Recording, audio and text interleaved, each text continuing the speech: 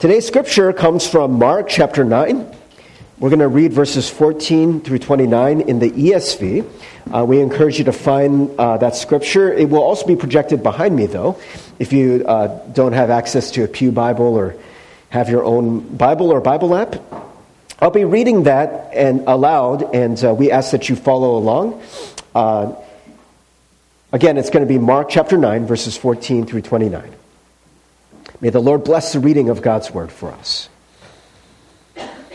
And when they came to the disciples, they saw a great crowd around them, and scribes arguing with them. And immediately all the crowd, when they saw him, were greatly amazed, and ran up to him and greeted him. And he asked them, "What are you arguing about with them?" And someone from the crowd answered him, "Teacher, I brought my son to you, for he has a spirit that makes him mute. And whenever it seizes him, it throws him down, and he foams and grinds his teeth and becomes rigid. So I asked your disciples to cast it out, and they were not able." And he answered them, "O faithless generation, how long am I to be with you? How long am I to bear with you? Bring him to me." And they brought the boy to him. And when the spirit saw him, immediately it convulsed the boy. And he fell on the ground and rolled about, foaming at the mouth. And Jesus asked his father, "How long has this been happening to him?" And he said, "From childhood. And it has often cast him into fire and into water to destroy him. But if you can do anything, have compassion on us and help us." And Jesus said to him, "If you can, all things are possible for one who believes." Immediately the father of the child cried out and said, "I believe. Help my unbelief."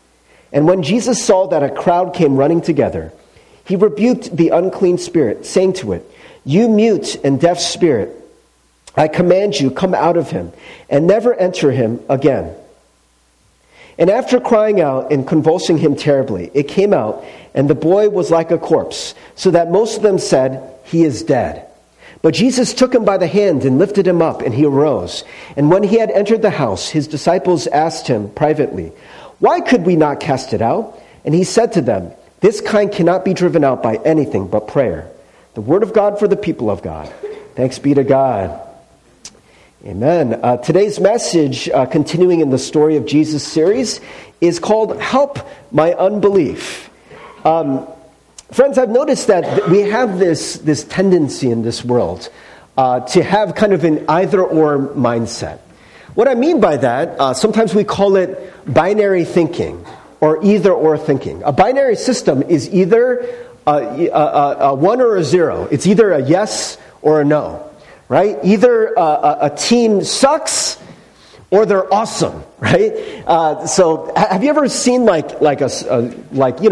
some sort of game where maybe the game is like really close and one team wins by 1 point, or it goes into overtime or something like that. It's actually tied afterwards. Right? And it's so funny to me, the narrative that goes on after the game. I put up a picture of the Lions. It says, "Why your team sucks," because, I don't know, people are just perpetually negative about these teams. But even that thinking, like, oh, these teams suck.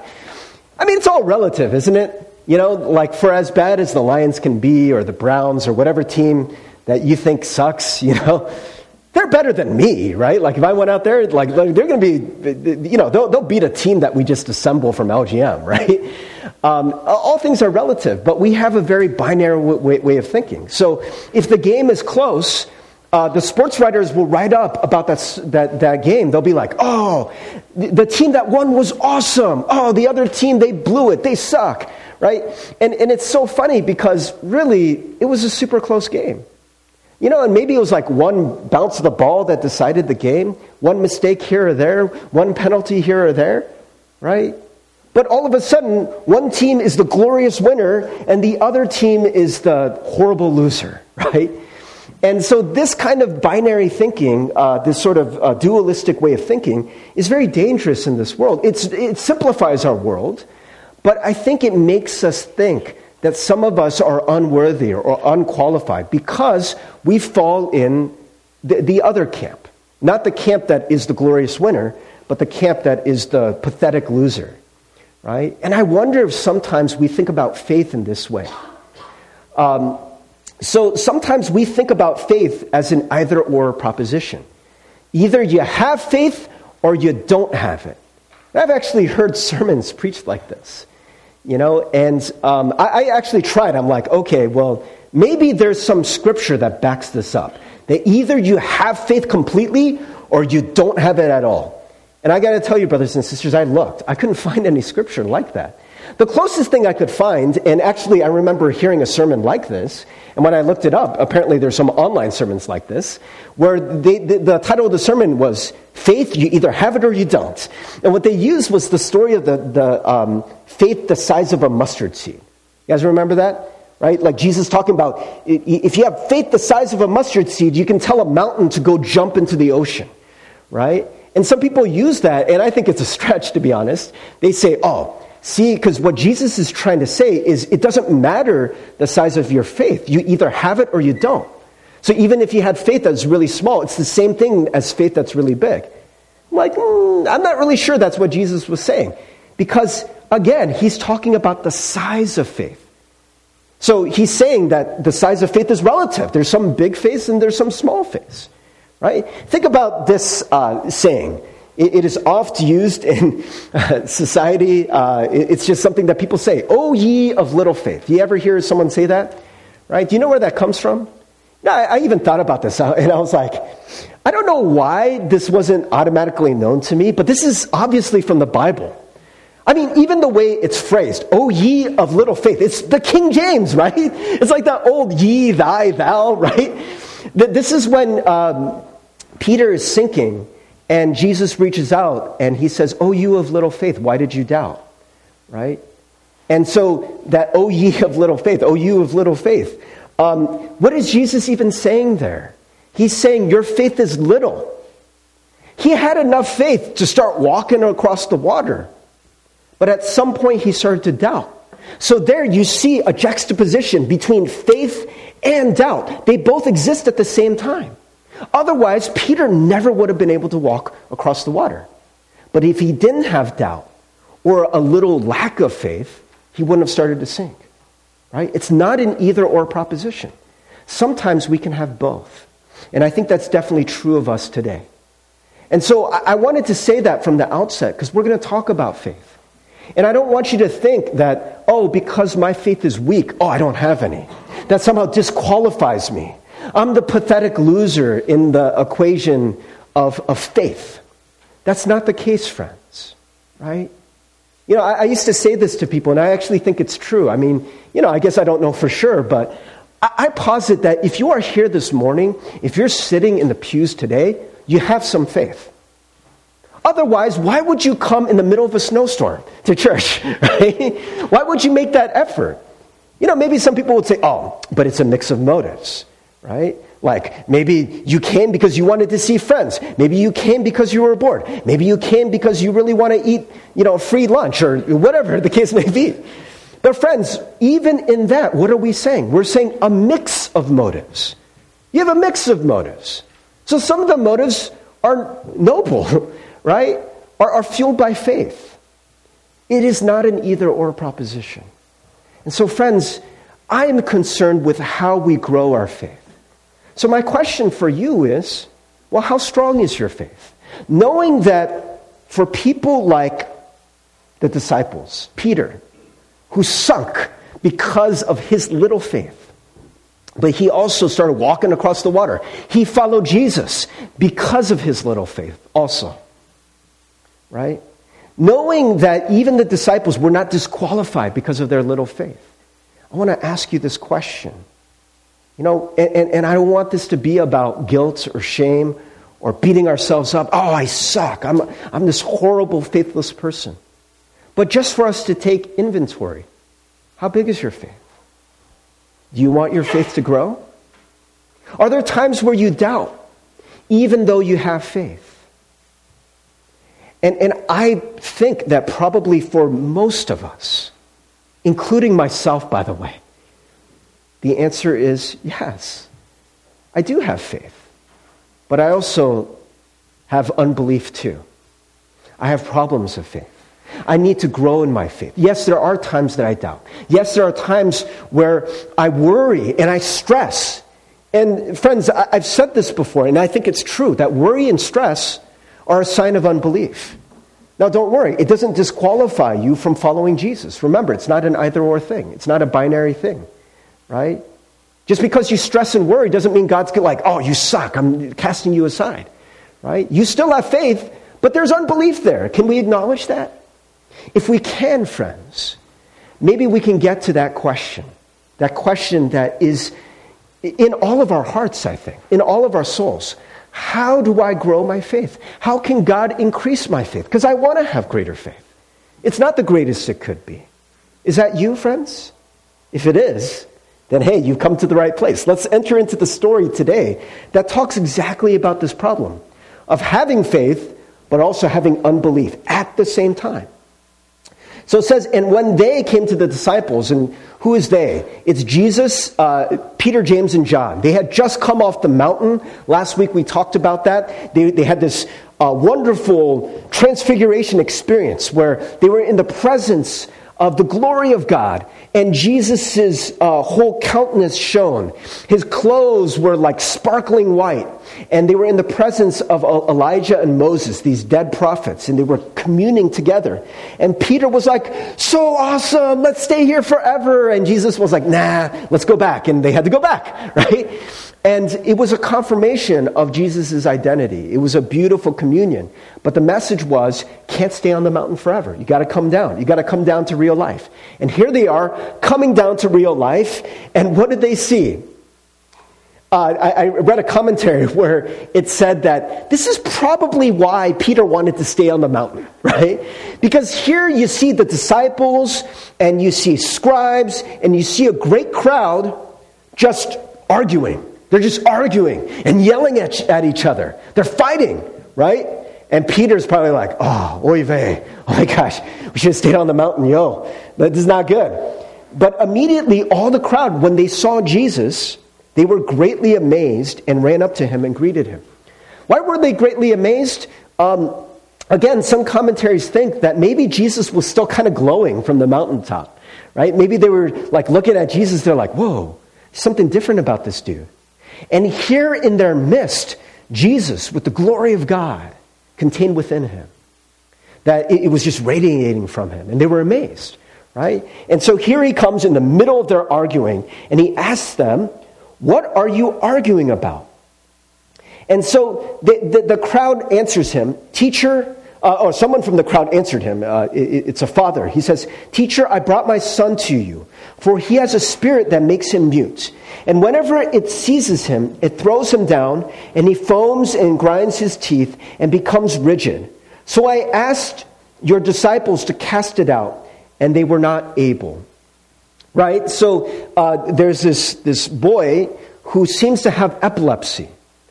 And he's mute, and he can't talk. And, whatever it is, the spirit seizes him, falls on the ground, and he's foaming at the mouth, right? And it causes him great harm. And so the disciples were asked to cast it out, but they can't. And so they're arguing, right? We're told the scribes were there too, the teachers of the law, and the crowd. And it seems like perhaps there were conversations going on that were asking, well, why can't you cast it out? What's wrong with you? Maybe the whole thing is fake. This is the proof we needed. And maybe the disciples now, they're trying to justify themselves. They're trying to argue. They're trying to explain. They're trying to rationalize. They're trying to give a reason why they couldn't do what Jesus did. They're getting defensive. They're getting a little flush. They're getting stressed, right? Their blood pressure is rising. The volume of their voice is rising. Now, back off, man, back off. Take it easy on us, right? And so they're getting heated. Everyone's getting heated. And Jesus comes, he's like, what's going on? What's going on? And this is what he says, O faithless generation, how long am I to be with you? How long am I to bear with you? Bring him to me. And so, friends, here you see Jesus, seeming to get frustrated in a way with the disciples, with the teachers of the law, with the crowd. I mean, it's kind of a harsh thing to say, oh, faithless generation. What is faithless about this scenario? Friends, I think all the arguing, Just that critical spirit, trying to find flaws. And also, I think the disciples trying to be so defensive, that trying to justify themselves. That critical, argumentative spirit, this is what Jesus is saying. Oh, faithless generation. Does that sound familiar? I wonder if for some people, they're starting to lose faith because of the disciples, of the way they're acting. You're going to see that when they bring the boy, he has another epileptic episode. He falls on the ground and he's convulsing and he's rolling about, foaming at the mouth. And Jesus asks his father, how long has this been happening to him? And he said, from childhood.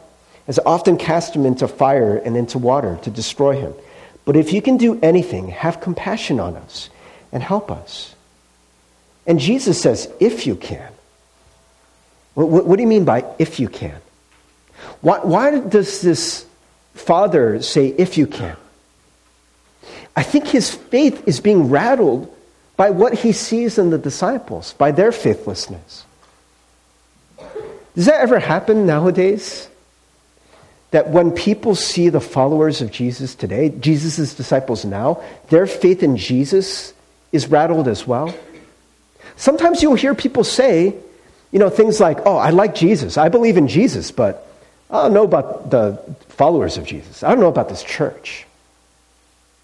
You see so many people who were supposed to be following Jesus, but we're so divided. We're arguing. We're so defensive. We're so hateful. We're so quick to point out the other. And people look at this and they're like, yeah, I don't know about this God. Some people, again, it doesn't bother them. It doesn't shake their faith in God, but their faith in the church. But for other people, man, brothers and sisters, I bet almost every single one of us knows somebody who's left the church, who's left their faith because of what they see in the so-called followers of Christ. Isn't that true? Right? And so it's no different in this time. Because of the argumentativeness, the defensiveness, that this father's like, hey, if you can. I don't even know if you can. I don't know if I believe in you. Right? And Jesus says, all things are possible for one who believes. And immediately the father of the child cried out and said, I believe. Help my unbelief. And friends, that's where the title of the message comes. That's where you see that paradox, right? That weird juxtaposition, right? On one hand, he says, I believe, Jesus, I believe, heal my son. Go ahead, heal my son. Then he's like, help my unbelief.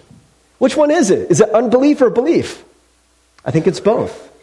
I think the Father is us. He believes and yet doesn't believe, right? You believe in Jesus, yet you still get really stressed out when things don't go your way. Oh my gosh, my world is falling apart. What does this mean? Oh my gosh, is everything going to go wrong? Help my unbelief. Yes, I believe in God, but I'm still afraid of death. I'm still afraid of what other people can do to me or what people can say to me. Oh, I know that God loves me. I just don't know if I'm lovable. I believe. Help my unbelief. It's a beautiful prayer, isn't it? To pray that. To say, yes, I believe, but I also recognize I'm going to need some help. And friends, what's so cool about this passage is Jesus does not condemn them. Jesus does not condemn even the unbelieving generation. He's still with them. How long am I going to be with you? But I will never leave you. I will never leave you. Yeah, you don't fully believe. I'm still going to heal your son. And so what we see is, I'm going to ask a question that comes from this. So let's just read the rest of this passage. Let's just let it unfold. Then I have a question for you. When Jesus saw that a crowd came running together, he rebuked the unclean spirit, saying to it, "You mute and deaf spirit, I command you, come out of him and never enter him again." And after crying out and convulsing him terribly, it came out, and the boy was like a corpse, so that most of them said, "He is dead." But Jesus took him by the hand and lifted him up, and he arose.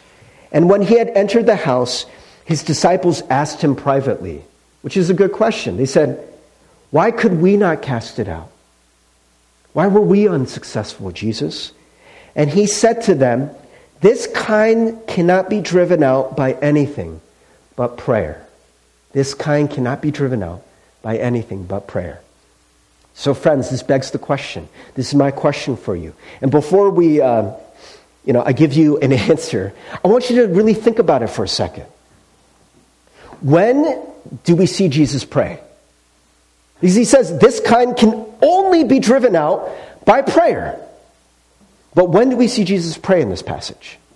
Look back, guys. Let's go back. Okay? So let's go back right after, I believe, help my unbelief. It says, when Jesus saw that a crowd came running together, he rebuked the unclean spirit. So what is the implication here? Remember, Jesus often, in the book of Mark and in other places in the gospel, he doesn't want everyone to see or know about his power, right? And so oftentimes he'll heal someone and he says, "Shh, don't tell anyone. Don't tell anyone until after everything has been accomplished." He does this commonly. So what happens here? There's a whole crowd running. They're like, "Oh, we got to see this." They're running. And so Jesus is like, "Oh, they're coming. So I'm going to drive out the spirit now before they come." Right? So then begs the question, when do you see Jesus pray? Right? He does this quickly before the crowd can come. So nowhere here do we see Jesus get down on his knees, close his eyes, kneel down at the ground. Nowhere do we see a long speech where Jesus, does this whole thing. "Oh, Heavenly Father, it is so good for you to be here." It's not this big, soliloquy or anything like that. We don't see anything like that. In fact, we don't see any words spoken between Jesus and his Father, right? But he does say, this kind can only be driven out by prayer. So it's clear that Jesus is praying. But how is he praying? So when did Jesus pray? How did Jesus pray? I think Jesus was praying all the time. All the time. In everything he did, he was praying. What do we mean by that? What is prayer itself? By the way, friends, if you don't believe me that this is something that we should aspire to, look at 1 Thessalonians chapter 5, where it talks about praying without ceasing, right? That idea that you can pray without ceasing. Now, that doesn't mean that, you're at Starbucks and you're ordering your venti coffee and you're like, "Hey, can I get a venti coffee? Heavenly Father, God, thank you so..." It doesn't make any sense, right? Right? But praying without ceasing seems to indicate this kind of connection that you have to God. You are always immersed in the presence of God. You have this sense that God is always with you, no matter what you do. Right? God is with you. He is for you. He is not against you. He is your Father. He is your heavenly parent. You are his child. You can rest in that knowledge. And that, friends, I think is the kind of prayer that Jesus was always immersed in. Now, it doesn't mean that Jesus didn't use words when he prayed. He definitely did, right? He taught us the Lord's Prayer, right? "Our Father who art in heaven, hallowed be thy name," right? And so on. There are definitely words to prayers. We see Jesus praying prayers. John 14 through 17 is one huge prayer that takes place over 4 chapters in the book of John, right? So obviously, Jesus prays, right? That is very, very clear. Jesus prays using words, but Jesus also prays without words. He's always in the presence of God. He always senses and knows that God is with him. And friends, this is what I want to aspire to. This is the kind of union where if I was in the presence of God, all my fears, all my doubts would go away. When the crowd is questioning me, why isn't God working like you said he would? I don't need to get defensive. I don't need to get argumentative. I know that God is with me, right? I can always have that knowledge when things don't go my way, when I'm disappointed by the results of life, when there is an unexpected illness, when there are difficulties that come my way. I don't need to doubt because I know God is with me. I know that he loves me. Now, friends, you might be saying, Pastor Steve, this seems impossible. I think all things are possible for those who believe. See what I did there? All things are possible. For those who believe, what are we talking about when we say believe? In the Bible, the word faith and belief are the same thing. They're interchangeable, oftentimes. And what it means is not an intellectual belief. You know, like I believe, in these things that I learned in a history class that I did not experience. Or I learned these things that I saw on the internet, and I believe them. That is a form of belief, intellectual belief, for sure. But the belief it's talking about in the Bible is much more holistic than that. It is a trust. Oftentimes, I actually like to translate it as trust. Lord, I believe in you, but help my problems with trust. I don't fully trust you. I don't fully trust that you are good. And isn't that the case, friends? When you have problems of faith, isn't that what it really boils down to? Yes, I think it's part and parcel with the intellectual belief at times. If you don't believe that there's a God at all, then you're not going to believe he's good. That's definitely true. And I'm not saying abandon your intellectual beliefs, but I'm saying that it needs to go deeper than just the head level. It needs to go down to the place of a child in their their parents' arms, where they just trust so implicitly. The child isn't in the parents' arms thinking, oh my gosh, don't drop me. I'm getting kind of heavy here, Mom and Dad. Oh my gosh, if you drop me, I'm going to split my head open. Oh, this will be horrible. Whoa, you're holding me kind of high, don't you think? Child doesn't do that. Child just trusts. Goo goo gaga, or whatever they say, right? You're just trusting. They're just chilling. They're just loved. They're just embraced. They trust so implicitly. That's what we want, friends. It doesn't mean you throw away your brains. It means that everything, heart, mind, body, and soul, is completely immersed in who God is. Friends, I know no other way to do this but to spend time with God. How do you spend time with God? Probably the best way I know is what Jesus says in this passage. Prayer. This can only be accomplished by prayer. Sometimes the kinds when you use words, sometimes the kind that you don't. I was reading this book this past week by Richard Foster called Prayer, and he talks about all these different forms of prayer. And one of the forms of prayer that I feel really drawn to lately is what he calls the prayer of rest. You know what the prayer of rest is? The prayer of rest is like a child in its parents' arms, just chilling, just trusting, learning to trust. Richard Foster, when he was talking about this, he shared about how he went on this retreat with a bunch of people. And, it's supposed to be a time of great spiritual renewal, and they had like these seminars and talks. It was in this beautiful place. I guess there was these places where they had like cliffs. It was like overlooking an ocean. I'm like, man, I want to go there. That sounds awesome, right? And so during one of their break times, he just decided to take a walk. And as he was walking, he really felt the presence of God. He found this like little rickety wooden chair that was overlooking one of the cliffs. So he just decided to sit down and just look out over the cliffs. Could, see birds flying around, and he could hear the gentle waters. And he just felt the voice of God saying within him, rest, child. Shalom. Peace. Just rest. And so then he started to, just enjoy it and to just let go. And then after a while, he started to think to himself, I've been here for a while. Oh my gosh, I wonder if the next session is starting. Right? So he kind of looks at his watch. He's like, oh my gosh, I'm 15 minutes late. But again, he hears that voice. Child, just rest. Just rest. Shalom.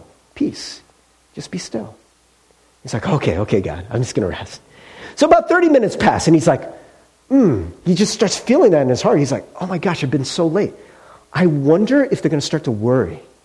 If the other participants, he started imagining that they were like, assembling a search party, that they called 911, that they're like, Richard, and they're just like looking all over the cliffs, right? But again, in the midst of those fears and worries, he hears that voice. My child, rest, peace, be still, shalom. And so he does it again. He just lets go. And he comes back like a good 2-3 hours later. And he walks into the building where everyone else is, and they turn and they're like, oh, hey, Richard, we didn't know you were gone.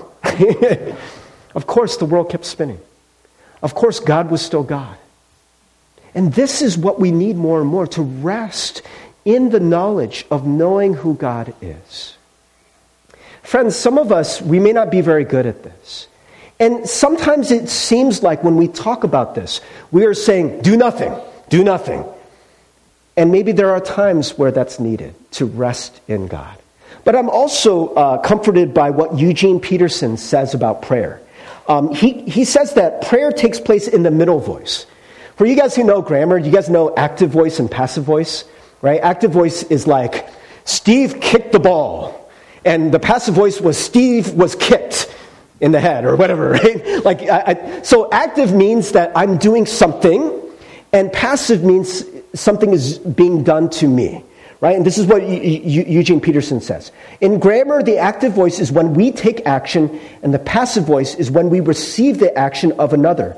But in the middle voice, we both act and are acted upon. We neither manipulate God, active voice, or are manipulated by God, passive voice. We are involved in the action and participate in its results, but do not control or define it, middle voice. Right? So what this means, friends, is that we are learning to be in that place where we can trust completely in where God is. But in the meantime, friends, and in this middle place of life, as we are ones who have faith and also have unbelief, sometimes you got to take action, right? I think that's what praying in the middle voice means. It doesn't mean you just sit back and chill and do nothing. Right?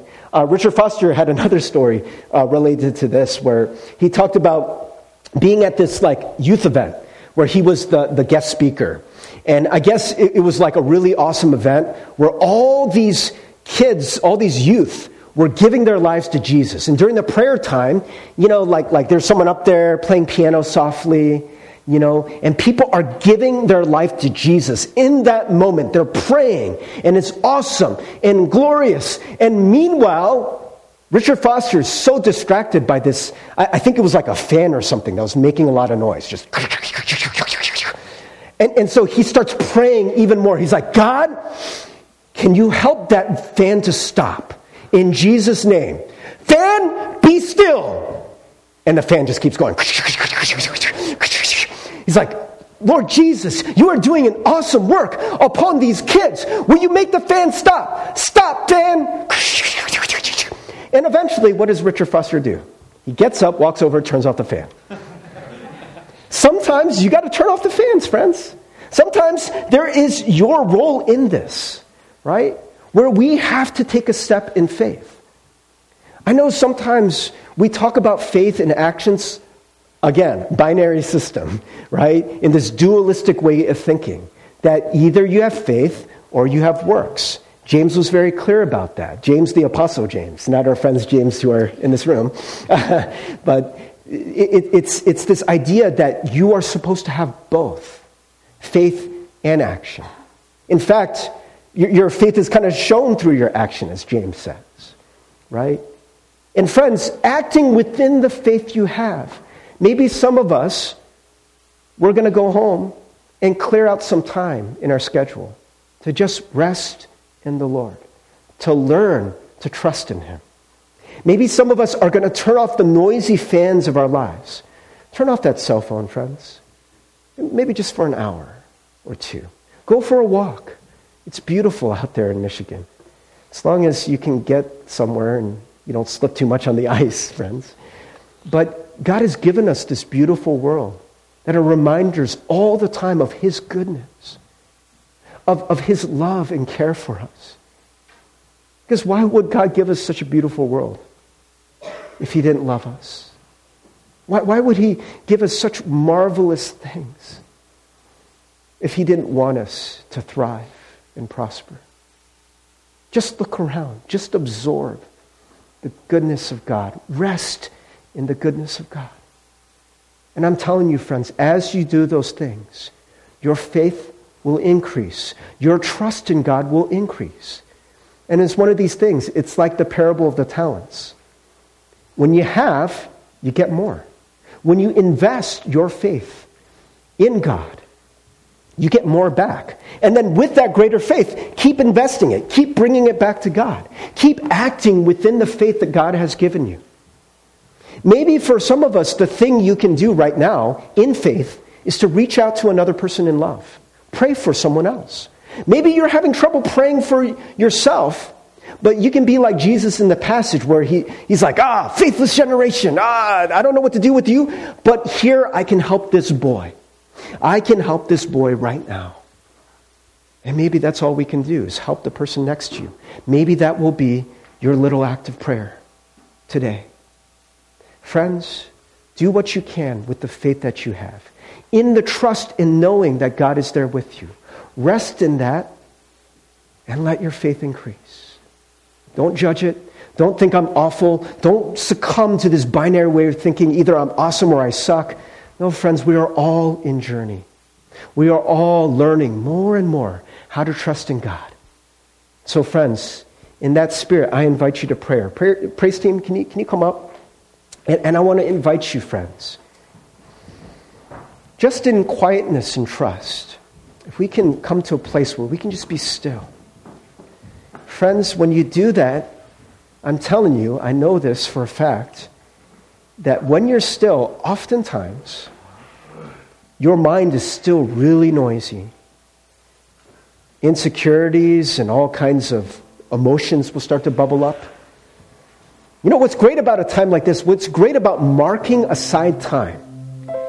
Setting it aside. That's really what holy means. You're setting something aside for God. When you set it aside, then something in your heart starts to give way. When you don't set it aside, something in your heart is always going to fight it.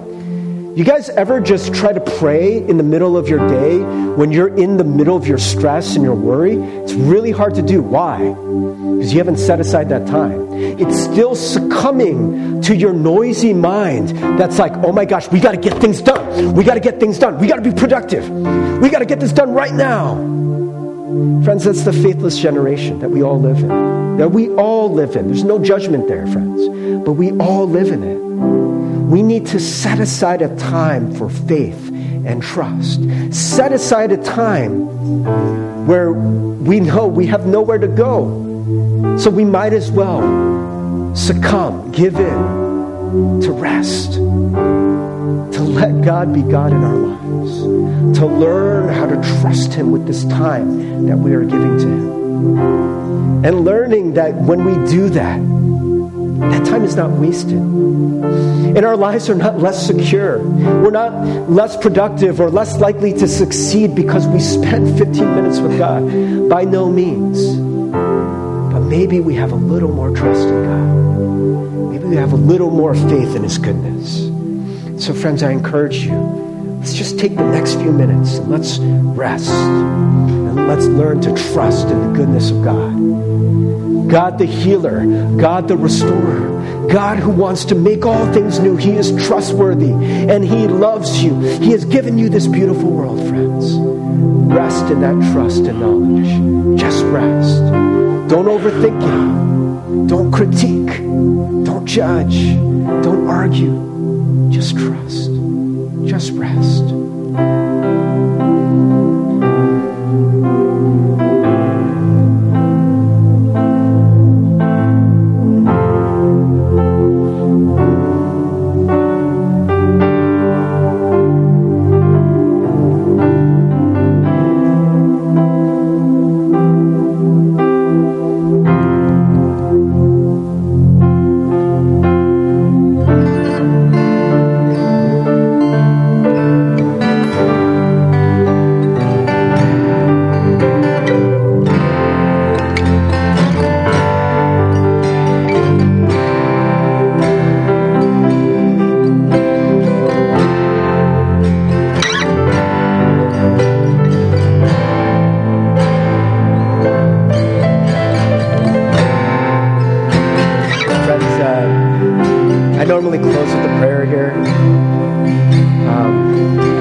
just feel this stillness is so good right now. And so I'm going to invite the praise team actually to just go straight into this praise song. And if you want to continue just enjoying this rest, please do so. If you want to join us in singing it, you're also welcome to do that. Just freedom in Christ. Whatever you want to do right now to respond. Either rest in silence and join us in this song, or just maybe listen to the words as we sing them over you and we sing them to God. We invite you to do that.